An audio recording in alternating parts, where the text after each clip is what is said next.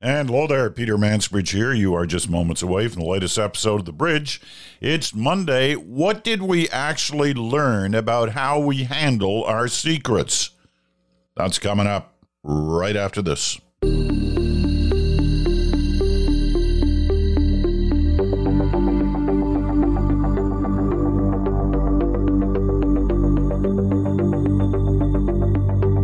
And hello there. Welcome to another week. Welcome to another Monday. Welcome to, well, just about to a new month.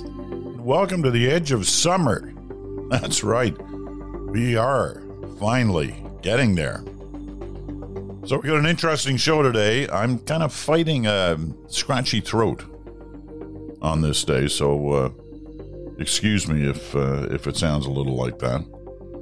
Got a very interesting program today. What I wanted to do was, get away from the politics of what we saw last week in the release of the Johnston Report and just try to focus on, what did we actually learn about the situation in terms of, foreign interference in the way our system operates.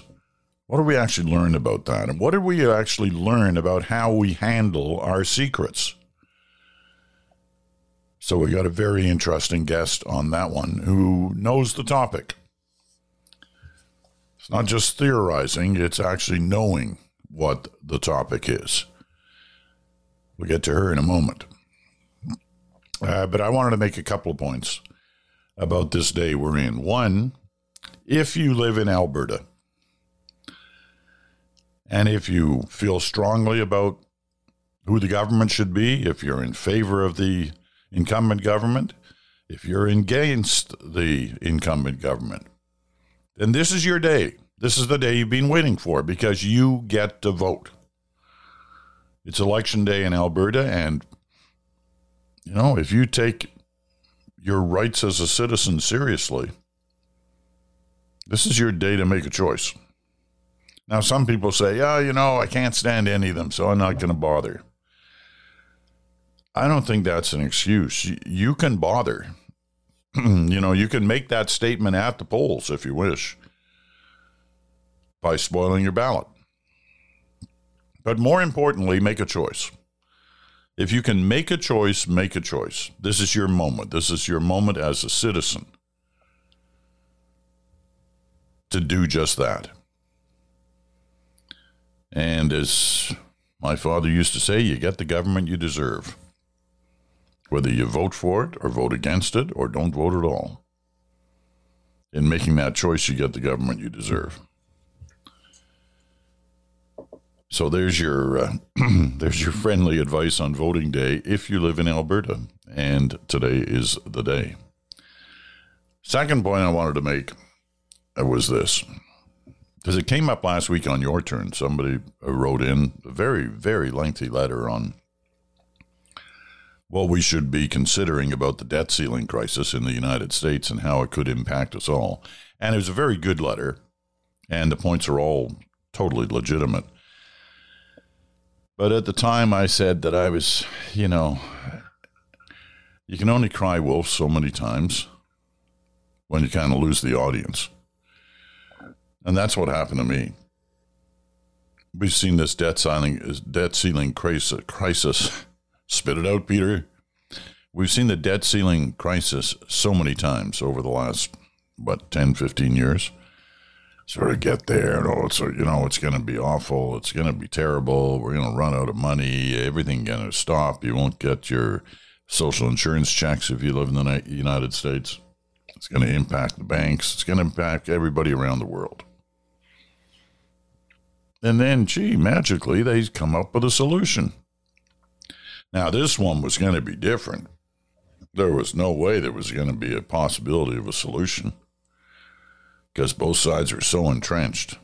And yet you had the feeling, they'll come up with a solution. Now, it's not finally dragged over the finish line yet, but they have a tentative agreement based on the weekend's talks between McCarthy's people and Biden's people. And it looks like crisis averted. The markets were already kind of assuming that was going to happen on Friday because they went up quite a bit. We'll see what happens with them today. I don't know. Sometimes these crises seem to be so phony, and yet we all get sucked in. You know, the news networks are going 24/7 on that story. You know, when they don't have time for the latest Trump indictment, the latest lie the guy's been caught in. Anyway, we'll see where that one turns out. Those were the two things I wanted to say. So, in my kind of new policy of not wanting to interrupt great interviews, I don't want to interrupt the one we've got coming up today. And I say great interview in the sense that the person I'm talking to is really good.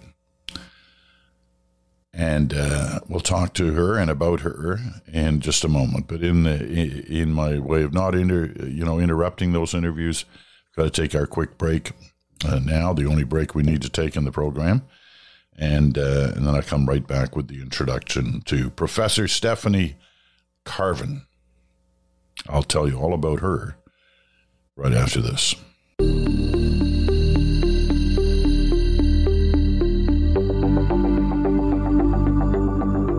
All right, then. Welcome back. You're listening to The Bridge, the Monday episode, right here on Sirius XM Channel 167, Canada Talks, or on your favorite podcast platform. We're going to talk to Professor Stephanie Carvin. She's a kind of security and intelligence expert. Well, not kind of. She is. Trained at LSE, the London School of Economics, and various other universities that she's stopped in during her career as an academic in both the United States and Canada. She's currently teaching at the Norman Paterson School of Government at Carleton University in Ottawa. She's written a number of books on security and intelligence. She's studied the way Canada's security and intelligence operations work. And she herself was an intelligence analyst before she started teaching. So she's got a lot of this ground covered, and we're going to try and depend on her to understand what exactly is happening. So let's get to the interview. Enough of the setup. Here we go with Professor Stephanie Carvin. Well, Professor, let's try to leave the politics aside for the moment, which is probably going to be harder for me than it is for you, but I know you love politics as well. But let's try our best to leave it aside and just deal with the issue of interference from other countries to begin with. You know, has the Johnston Report in the week since it happened, has it changed anything in how we see that subject? The treatment of foreign interference in the Johnston Report is pretty light, to be honest. I mean, it's his first conclusion, right? He comes out with 5 conclusions. And the first one is that foreign interference is a real issue in this country and that a lot more needs to be done, not months from now, but immediately, right? And so I think in that sense, I think he's confirming that, yes, this isn't something that's made up. This isn't something that's, just a political issue. This is a real threat to the national security of Canada. But that being said, the report itself does not really delve that much into the threat. There's a number of, I would say, points that are raised. But by and large, this was a report more about what steps should be taken, about there's a fairly lengthy critique of the media reporting on this issue. And then there is a really important section in the report which looks at where the national security community and its nexus with the policy community is failing and how those failures are actually making it harder to address. So to get back to your original question, no, I would not say that there's a lot in here on the threat itself, but that seems to be where Johnston wants to go with part 2, with his commission, as opposed to an inquiry. So the least we could say is that it's an acknowledgement that we do have a problem. Yes. And he says, look, I've looked at the intelligence, and he's very clear that this is something, and again, not something that needs to be dealt with, down the road or a future threat. This is something that's happening right now and has been happening for years. And he sees it as a serious threat. Yes, and one that's really kind of being confounded by some of the current institutions in this country, which is again where I think the bulk of the report is, as opposed to the threat itself. I mean, I would say, if I was, a professor, and I am, I was grading the report, I would say that, strangely enough, there wasn't actually a lot of citations. There's actually been a lot of Canadians writing about foreign interference, but there really wasn't a lot of citation. There wasn't a lot of research, I think, done on this issue outside perhaps of reading the intelligence related to the reporting and the leaks that have come out. But that's also partially part of the terms of reference. I mean, if you look at the terms of reference that Johnston was given, it's really only to look at the 2019 and 2021 election, right? So he wasn't given the mandate to look outside those issues. He took it upon himself to look at some of the reporting that's been recently released, but by and large, it was a fairly limited terms of reference. So the fact that this wasn't a meaty report for the actual threat itself is not that surprising. Now, you were leading us down a path where you were going to give us a grade on the report, but you never got that far. Do you have a grade? On citation, I mean, I think, this is maybe where I differ from some of the political takes, but I mean, I think it was a good report in terms of identifying some of the problems. I would dock some points for lack of citation. I think more work could have been done in that. I'd give it a B plus. A B plus. I would have liked some more chops, but like I said, I think there's more that could have been explored in terms of this. But I mean, also this report came out pretty quick. I mean, I think he's had like 6 or 8 weeks to kind of put this much together. So, but maybe that's what happens when you're cramming before the deadline, to be merciful to my students as well. B plus isn't bad. I would have accepted a B plus in high school, and I never saw anything like that. Okay, it's great inflation. A whole other podcast.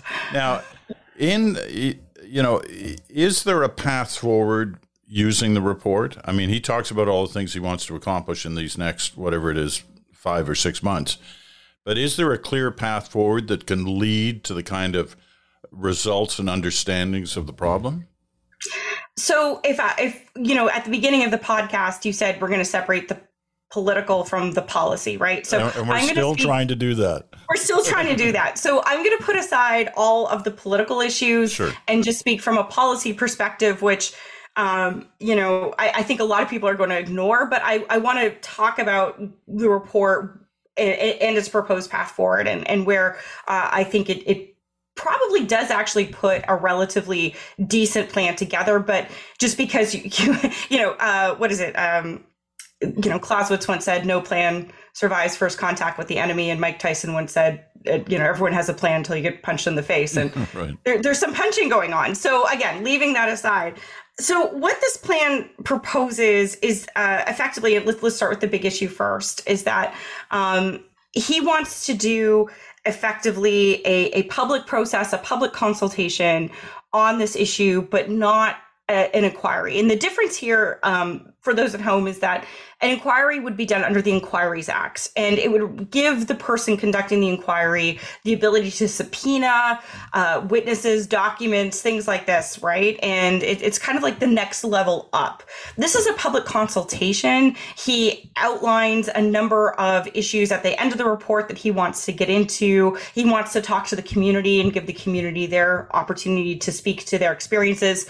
That would have to be done very carefully, I should say. The community itself has said multiple times that it wants to speak and come forward, but it's also intimidated at the prospect. The whole point is that they're being interfered with because they're speaking their opinion. So to come out and do it in public, I think, is going to be something of a challenge. So there's that aspect of it.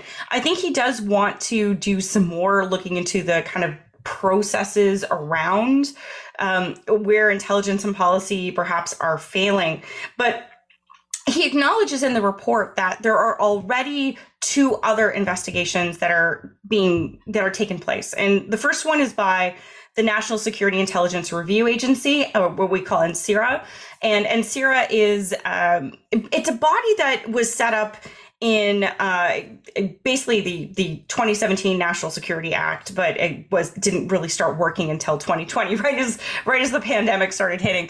And its job is to look at kind of the legal processes and to look at compliance, right? Is the national security community complying? So they're looking at they have the mandate. They can look at all different kinds of intelligence. They can look at all the different agencies that would have touched this material, and they can kind of look and see, okay, well, where did this go and when, and was this done appropriately? And is the community, in fact, investigating this threat appropriately, right? So that's what NCIRA is doing. And recently, the Trudeau government announced, and, forgive me if I'm going a little in the weeds here, that they're actually going to allow the NCIRA to look at what's called cabinet confidence. These are really highly classified documents, not necessarily because they have reams of intelligence in them, but because they're the debates that have taken place within cabinet and helped affected decision making. So that's going to give NCIRA the basis to look at, the process of how a lot of this has been dealt with.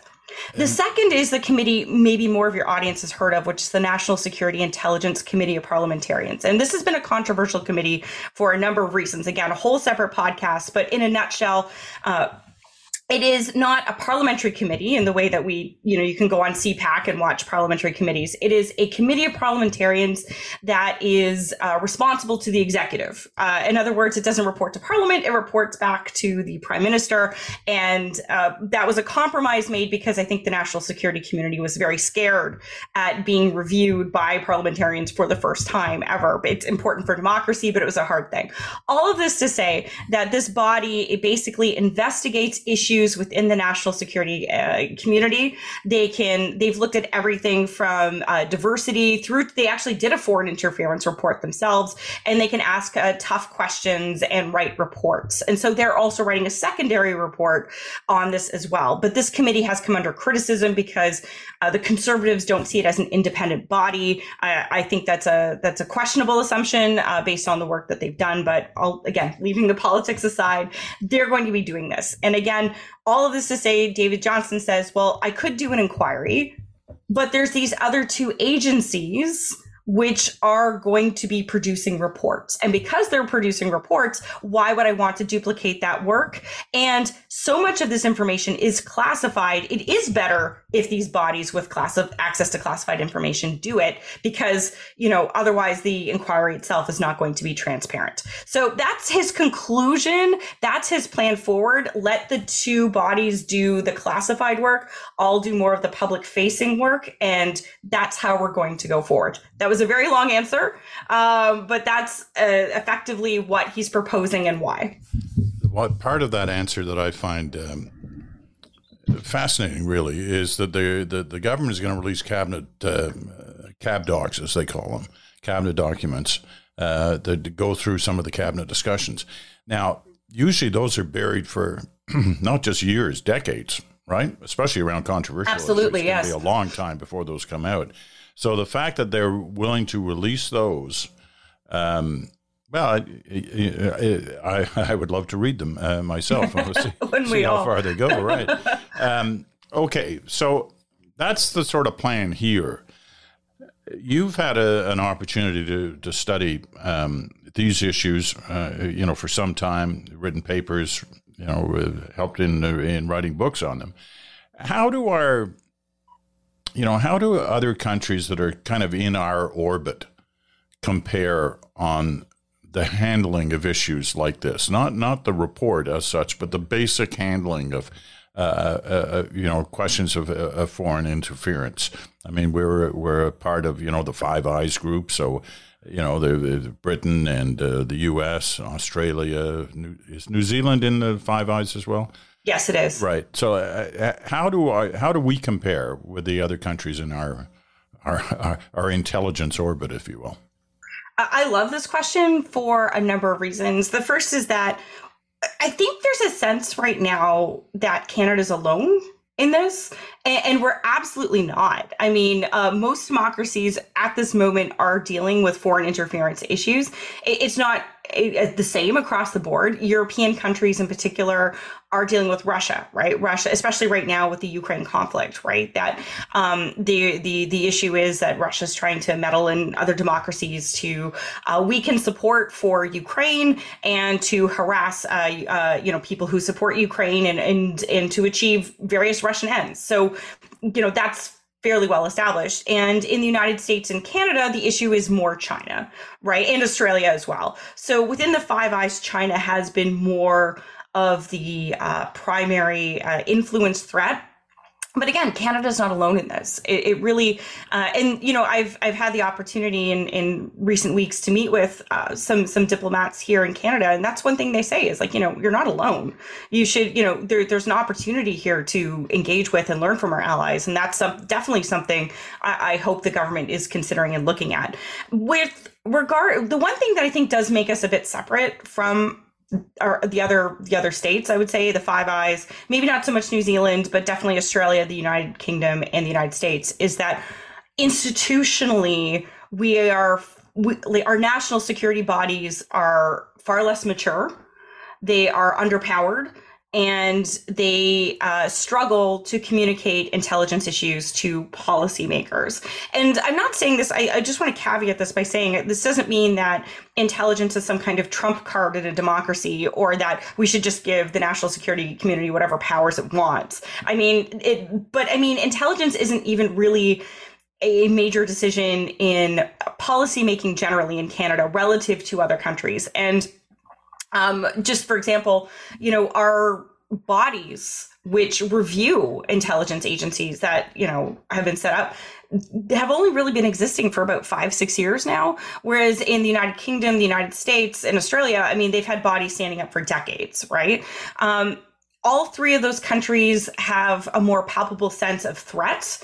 The United Kingdom because its geographical position in the world, and same with Australia, and the United States kind of having a larger global presence. They have been more attuned to issues, especially related to foreign interference, for some time. Australia about 10 years ago went through a bit of a crisis when it found out that some of its politicians were actually very much in the pocketbook of receiving a lot of funds from China, and had to make a lot of legal changes to their bodies as well.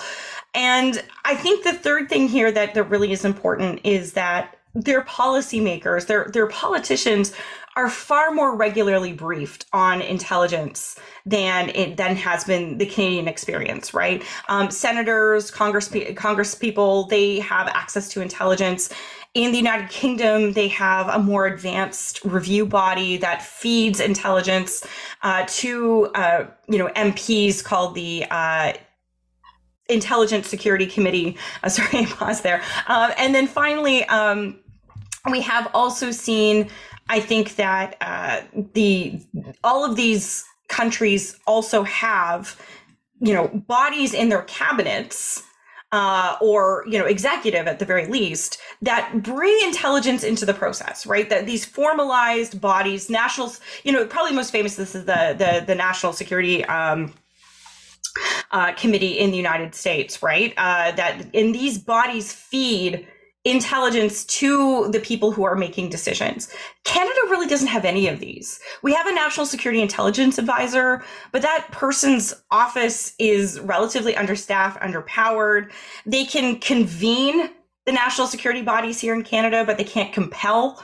And there's no major coordination function. There's no body. There is no National Security Committee in Canada. I don't know if people realize this. So all of this to say is that where our allies are better placed is in their institutions and their institutional infrastructure. And I guess that's why the national security nerd in me, if I may say as much, was pleased with the Johnston Report, because I felt it was an acknowledgement of the process issues, not just political failures, that have led to the position that we're currently in. That's good. That's a good snapshot of the way it kind of works now, and the way it seems to work in some other countries. So it leads me to this question: based on what you know, I want to try and understand how information gets to the prime minister of the day, whoever that happens to be. So you take an intelligence service like, say, it's CSIS, and they've come up with some indication that a foreign country is doing things they shouldn't be doing inside Canada, and they write up a report. And I one assumes it goes through a number of drafts, and it then heads its way up to the Prime Minister's office. What can you tell us about that journey that takes place?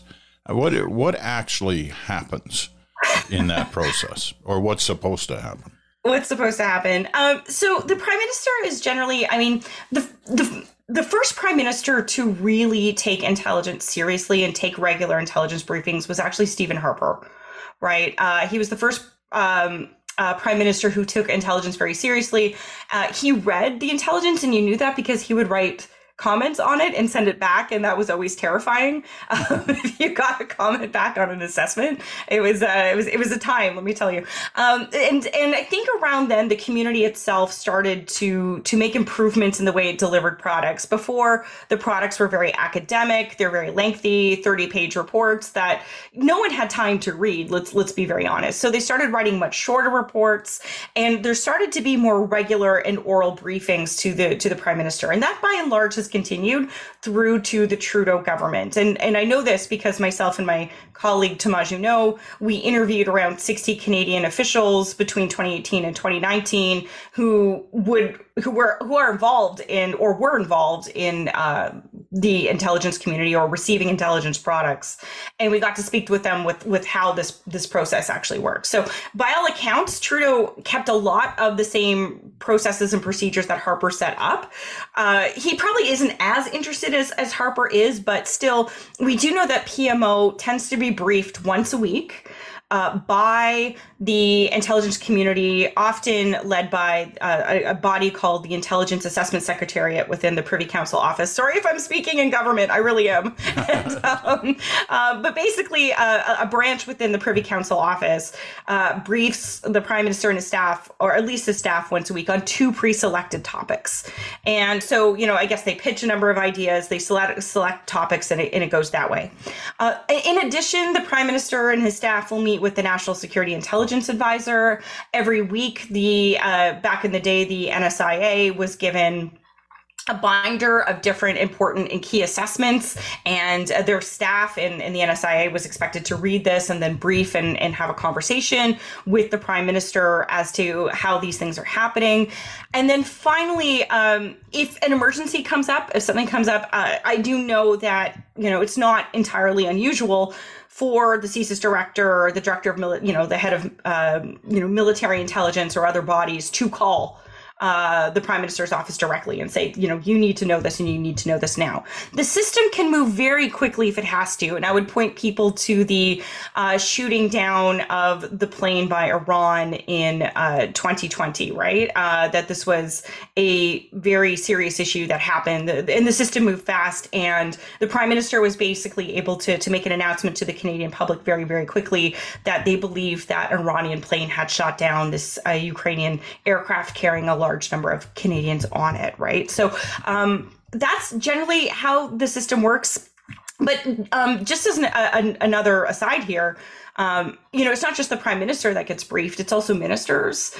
They're supposed to be getting briefs. But one of the challenges we have, and Johnston talks about this in his report, is that the infrastructure is very difficult, and that, you can't just email someone top secret information. Right. That might happen sometimes in the movies, but it doesn't happen in real life. These things happen in highly secured facilities. But in order to go into them, you have to leave your BlackBerry behind. I guess no one uses a BlackBerry anymore. Your iPhone behind, your iWatch behind, all of your electronic devices. Completely cut yourself off from whatever's happening. Log into this very slow system. Try to find what piece of intelligence that you're actually supposed to find, and then get it. And you can't take it with you. And you probably can't tell any of your colleagues because they don't have clearance either. So all this to say is that the system is very clunky. It's very broken. And as an intelligence analyst, between 2012 and 2015, I can tell you, I had no idea who was reading my stuff.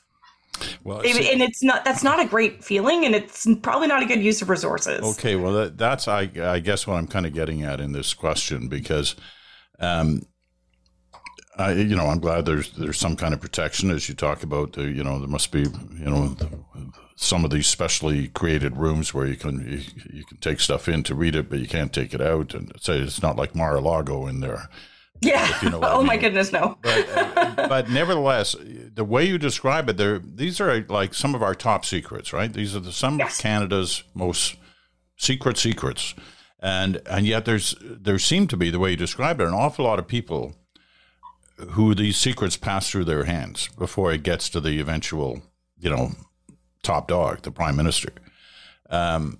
Is it that way? And how do you keep something secret if it's going through that many levels before it gets to its destination? That's such a great question. I think my answer to that is really kind of two things. One is actually, relative to other countries, we have very few people with top secret clearance in this country, especially relative to the United States, which is like well over 1 million people have access to the highest classifications of information. So the number of people handling the product is actually probably pretty small. Most of the checks, let's see, for example, on an assessment coming out of CSIS, for example, probably the vast majority of it is handled by CSIS and then probably handed to the NSIA directly, right? Maybe their staff. So, really the number of people outside of the building that are looking at a particular assessment, depending on it, is pretty low. The number of, the assessment can sometimes be emailed to people who may be working at these terminals, but it's probably like a few thousand people, not tens of thousands. It's actually pretty small.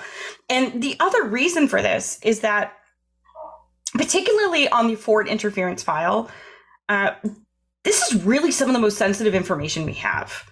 And we can see that through some of the leaks. I mean, we're talking about wiretapping politicians. I mean, this is explosive stuff. This isn't like run-of-the-mill, like, we think that, X country is considering buying X weapons, things like that. No, this is really some of the closest hold information that's out there. And as a result, I suspect a lot of this was fairly highly classified when it was written, right? This wasn't just information that was put out to a wide variety of people. There is an issue, I think, in the community of overclassification, which hinders the sharing of intelligence to policymakers, because again, a lot of the policymakers, even people who potentially need to know, don't have the top secret clearance or any of the other kind of clearances that you would need to kind of really understand a lot of what's happening with regards to kind of modern national security threats. So I think it's not just the fact that, I don't want to be defensive here. I don't think it's just the fact that there's a number of people who should have seen this who didn't. I also think that a lot of these products are probably written at a level that's so high, it probably automatically excludes a lot of people from seeing this information in the first place. If something arrives in the Prime Minister's office, like eyes only, like basically for him or his most senior aide, what are the, a moment ago you said, things can pass through thousands of hands as opposed to tens of thousands of hands. Could something like that goes eyes only to the Prime Minister have gone through thousands of hands? No. It really kind of depends on the issue and what needs to be done, right? I mean, to a certain extent, when Tomas Juneau and I, when we did our research in 2018, 2019, we found that actually one of the almost the opposite problem that a lot of the important intelligence assessments, because there were so many checks and balances and approvals that were necessary in order to get products out, often these things weren't timely anymore. That, people were receiving intelligence after they came back from their trip overseas rather than before, right? So it's like, in some cases, it's almost like the system doesn't move fast enough. But I don't think it's because there's thousands of people looking at it. I think that the community itself is very conservative. There's actually possibly not enough. If someone's on vacation, then approvals might not be given, and a product might sit on someone's desk for 2 weeks while they're in Disney World. And that's happened. I know it's happened. So to me, it's almost the opposite problem. Sometimes I think there's not enough people looking at this as opposed to thousands of people. And that's, again, kind of just the nature of the system. I'm not sure that makes sense, but that's just the reality, is that, the community itself is very small. We used to have, I remember I had a boss once who used to say the CIA has more people off sick every day than the Canadian security intelligence community has people. So it's a pretty small world. Yeah. I guess we've been somewhat, not conditioned, but we're somewhat more aware of stuff about documents and how they get to certain places as a result of watching what's happened south of the border in the last year, and absolutely Trump with all his classified documents and what have you floating around his condo in Florida. Are there any similarities to that? I mean, is there, in the States, it's apparently the law that you can't take this stuff out. You can't take it home. You certainly can't keep it. Is that the same here? Yeah, absolutely. It's called the Security of Information Act. And if you, leak, if you handle documents improperly, if you give up classified information, anything like this is a violation of the Security of Information Act. So, for example, the leaker, the person who has clearly walked into, and by the way, I don't think it's one leaker anymore. I think there's probably about 4 or 6. Based on if you start counting the different sources in the reporting. There's a number of people now doing this. They have violated what's called the Security of Information Act, and it is very serious. This is something, you can have a very lengthy sentence for doing, taking these documents out of a building, providing them to other people. And this is something that is very serious. And I would actually say, again, and I feel like I'm kind of going down memory lane here, but I remember when I was an analyst and someone once said to me, if you want to know what the CIA is thinking, wait 3 days and it will be in the New York Times, right? Because the CIA kind of sometimes can weaponize the media it's a fierce bureaucratic fighter. It knows how to get what it wants. And the idea that a Canadian agency would do that blew my mind. Like, it would never happen, right? And I remember, even just right before all these leaks happened, telling some reporters, I'm like, oh, well, the Canadian community doesn't leak. We're not a leaking culture, and we're not.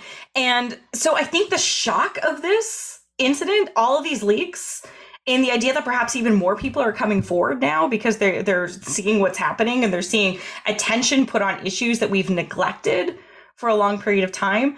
I really do believe that this is coming at a terrible shock to the national security community. I think that they're kind of reeling, and it'll be interesting to see if they ever do catch the people who are doing this.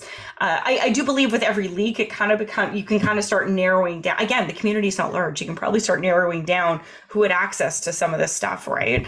Do you think they're actually looking for them? Oh, 100% they are. I think I'm worried, and to some extent that they're spending more time looking at for this person rather than maybe addressing the national security threat.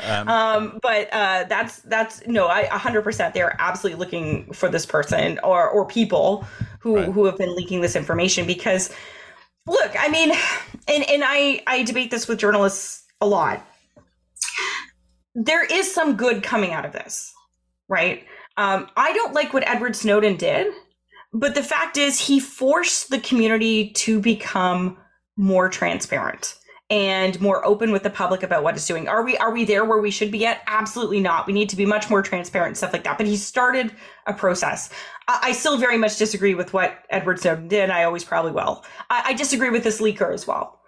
You go into office, you swear an oath, you say you're going to protect this stuff. And, eventually I left. I wrote books about, I've been writing books about the national security community. I've talked about foreign interference. I didn't leak documents, and certainly I didn't get that kind of attention.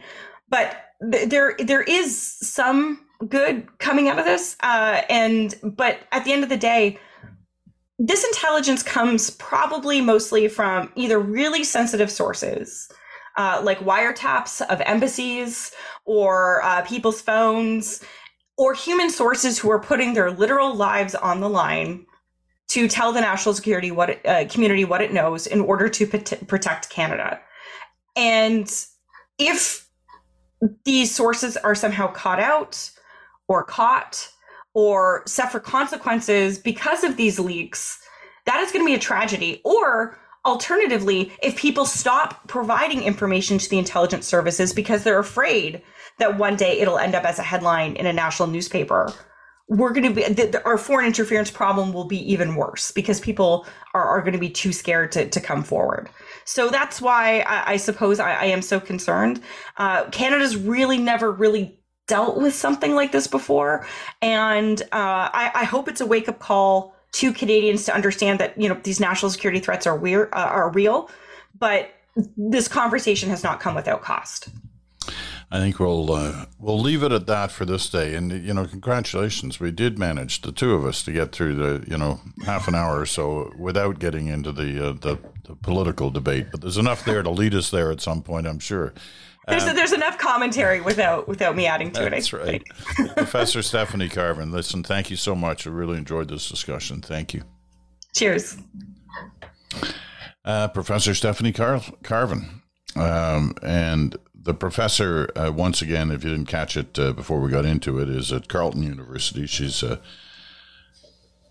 expert on this topic. Her research focuses on national and international security and technology. She's a former security analyst, as she talked about a number of times, for the government of Canada. She did her research and some of her training at LSE, London School of Economics. She's also been in attendance at a number of academic institutions in the United States as well, but currently teaching at the Carleton University in Ottawa. We thank her for her time and her expertise and her understanding of trying to make us more understanding of the situation that we have been discussing for the last week or so. Now, I know some of our listeners who are very attentive to the audio feed because I get your letters every time I sip a cup of coffee or a glass of water. And you hear that. You don't like to hear that, some of you, and you write about it. Bad internet connections, bad audio, some kind or another. And you take me to task for that. And I understand that you do. You're probably already, those people who are fixated on audio quality are probably already writing saying, I heard somebody knocking all the way through there or different parts of that interview. And you did, kind of subtle, dull, kind of knocking like somebody was trapped in a room somewhere and is trying to get out and trying to signal to us that, hey, I'm in here. It appears, and I checked that it wasn't either one of us. Now, maybe it was a neighbor of mine. I'm in Toronto for this right now, and operating out of my little condo in Toronto, and maybe it was somebody doing construction work in their condo above me or below me. I don't know, but it was clearly there. It was a spy. It was somebody trying to get at us. Who knows? Maybe it was foreign interference in the podcast. I'm not sure. But we'll work on that. I'll try to make sure it doesn't happen again. All right. Brief sense of what's coming up this week. Obviously, all the normal programs. Tomorrow is kind of interesting. Tuesday, we deal with the Ukraine story on Tuesdays.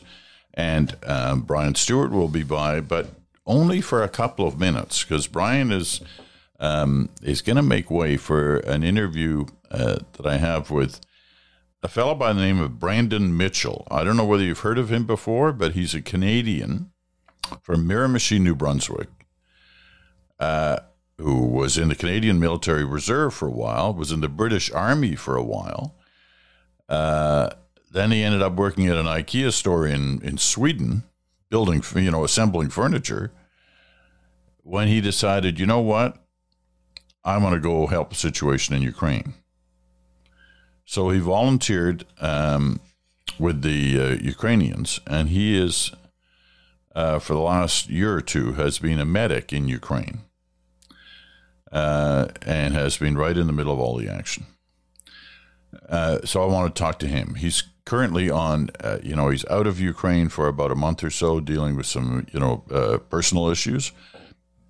He's back in Sweden. And then he's going back to Ukraine once he's got his stuff in order, probably in the next couple of weeks. But we had a fascinating discussion over the weekend, and I wanted to share that with you. It's not about the politics of Ukraine, Russia. It's about his story in Ukraine. What's it actually like on the ground? He's been there, done that, seen that. Been in Bakhmut. I mean, he's been around. So he's seen the horrors close up, and he's seen the people close up. So that's Brandon Mitchell, a special interview tomorrow. I think you just might find it fascinating. I hope you will. Wednesday, of course, Smoke, Mirrors, and the Truth with Bruce. Probably talk a little bit about the result of today's election in Alberta. Thursday, it's your turn. You might have some comments on what you just heard with Professor Carvin. You may have some comments on what you hear tomorrow with Brandon Mitchell. The Mansbridge Podcast at gmail.com. Make sure you give me your name and where you're writing from. And that'll be part of your turn, along with the Random Ranter on Thursday. Friday, of course, is Good Talk with Chantel and Bruce. So that's it for this day. I appreciate your time, as always, and your attention. Hope you enjoyed the program today. We'll be back in 48 hours.